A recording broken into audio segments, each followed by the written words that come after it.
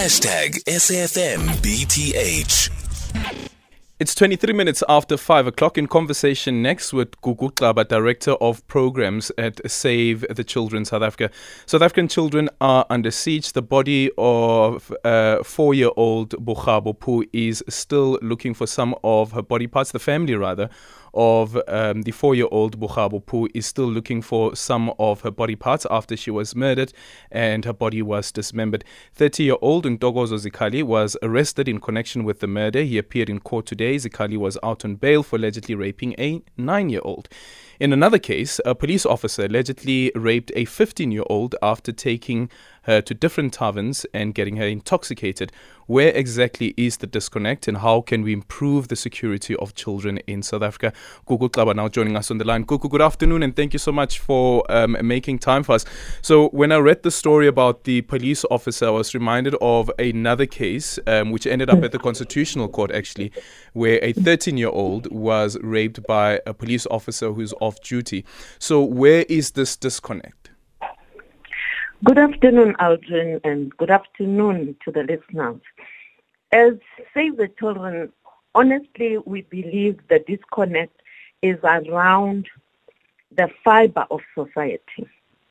Aldrin, there are no normal people who do what you've just described. So it means the fiber of society is sick, is not well. And we've said this several times, and you and I know society is made up of individual men and women. It's made up of children. It's made up of leadership. It's made up of leaders of churches, leaders of media, as I'm talking to you now. What is the message that we're sending out there? Are we sharing prevention of violence messages so that people learn how to prevent violence and learn how to manage conflict amongst themselves? Because we've raised angry people. I mean, a 30-year-old right now has been to jail more than once because of the anger that they are meting on children through rape. So it says we have a deeper problem that we're not even talking about. You look at the reports through media monitoring, very little is said about children or preventing violence. And yet we know South Africa is highly violent. So there's a need for us to change the way we're doing things.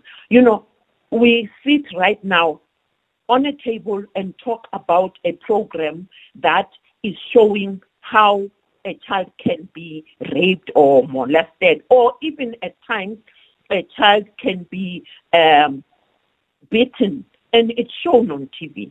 So it means we need to change the messaging we're sending out there so that we can be able to influence society to start talking differently. And I'm sure you understand what I mean, because messages that are going out there on TV, on newspapers, on community radios are not talking about preventing violence from it occurring. Instead, we're talking about the murder has happened, which means we're late in the conversation. And then parents again. How do we allow a child to go alone and we are not doing anything about it? For instance, the child is snatched. Where is the adult that is taking care of the child? Yes, someone can say to us right now, does it mean we need to be with our children 24 hours? Yes, we have a sick society. So we need to do something about the safety environment of our children. So that's basically what should be happening, Aldrin.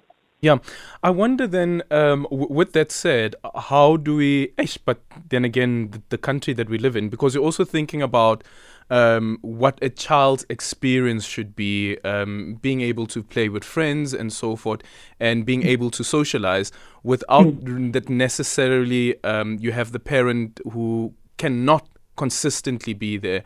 But then society also has a duty to protect that child. Yes, yes.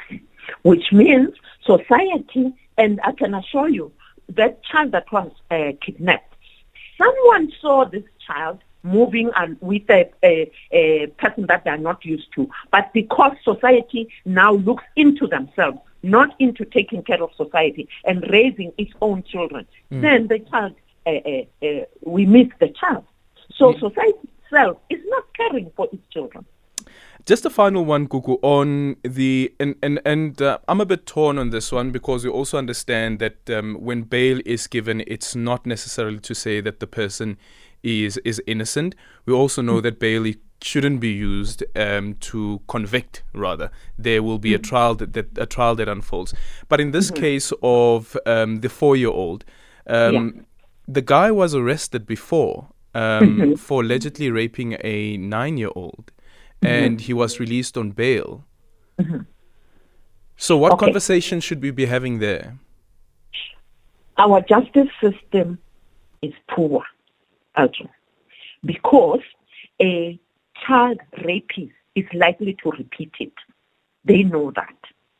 So why is it that we don't have a conversation that says, for child rapists, let us fast track the resolution and put the person in jail if they are guilty, other than allowing the bail and delaying the ability to have justice for that 9-year-old where they started the rape.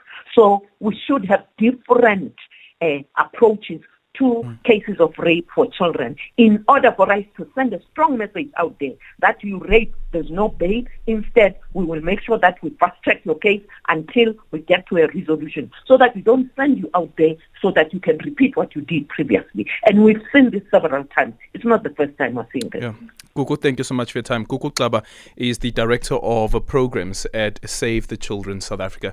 Very disheartening. The 9-year-old, this guy, Zikhali, Ntokozo Zikhali, allegedly raped a 9-year-old, and he was released on bail. And now there is this case of the 4-year-old whose dismembered body was found. Some body parts still missing. One of the articles that I read spoke about the one lady sweeping her yard and noticed that there was a finger that was sticking out. And that's how they found that these are the body parts of the little girl. Another body part, I think, was found about 800 meters away from where the finger was found. And some body parts still missing. Then you have this case of a police officer who was arrested for allegedly raping a 15-year-old. But the other part about this is that, so the police officer was with this 15-year-old going from tavern to tavern. The child is underage.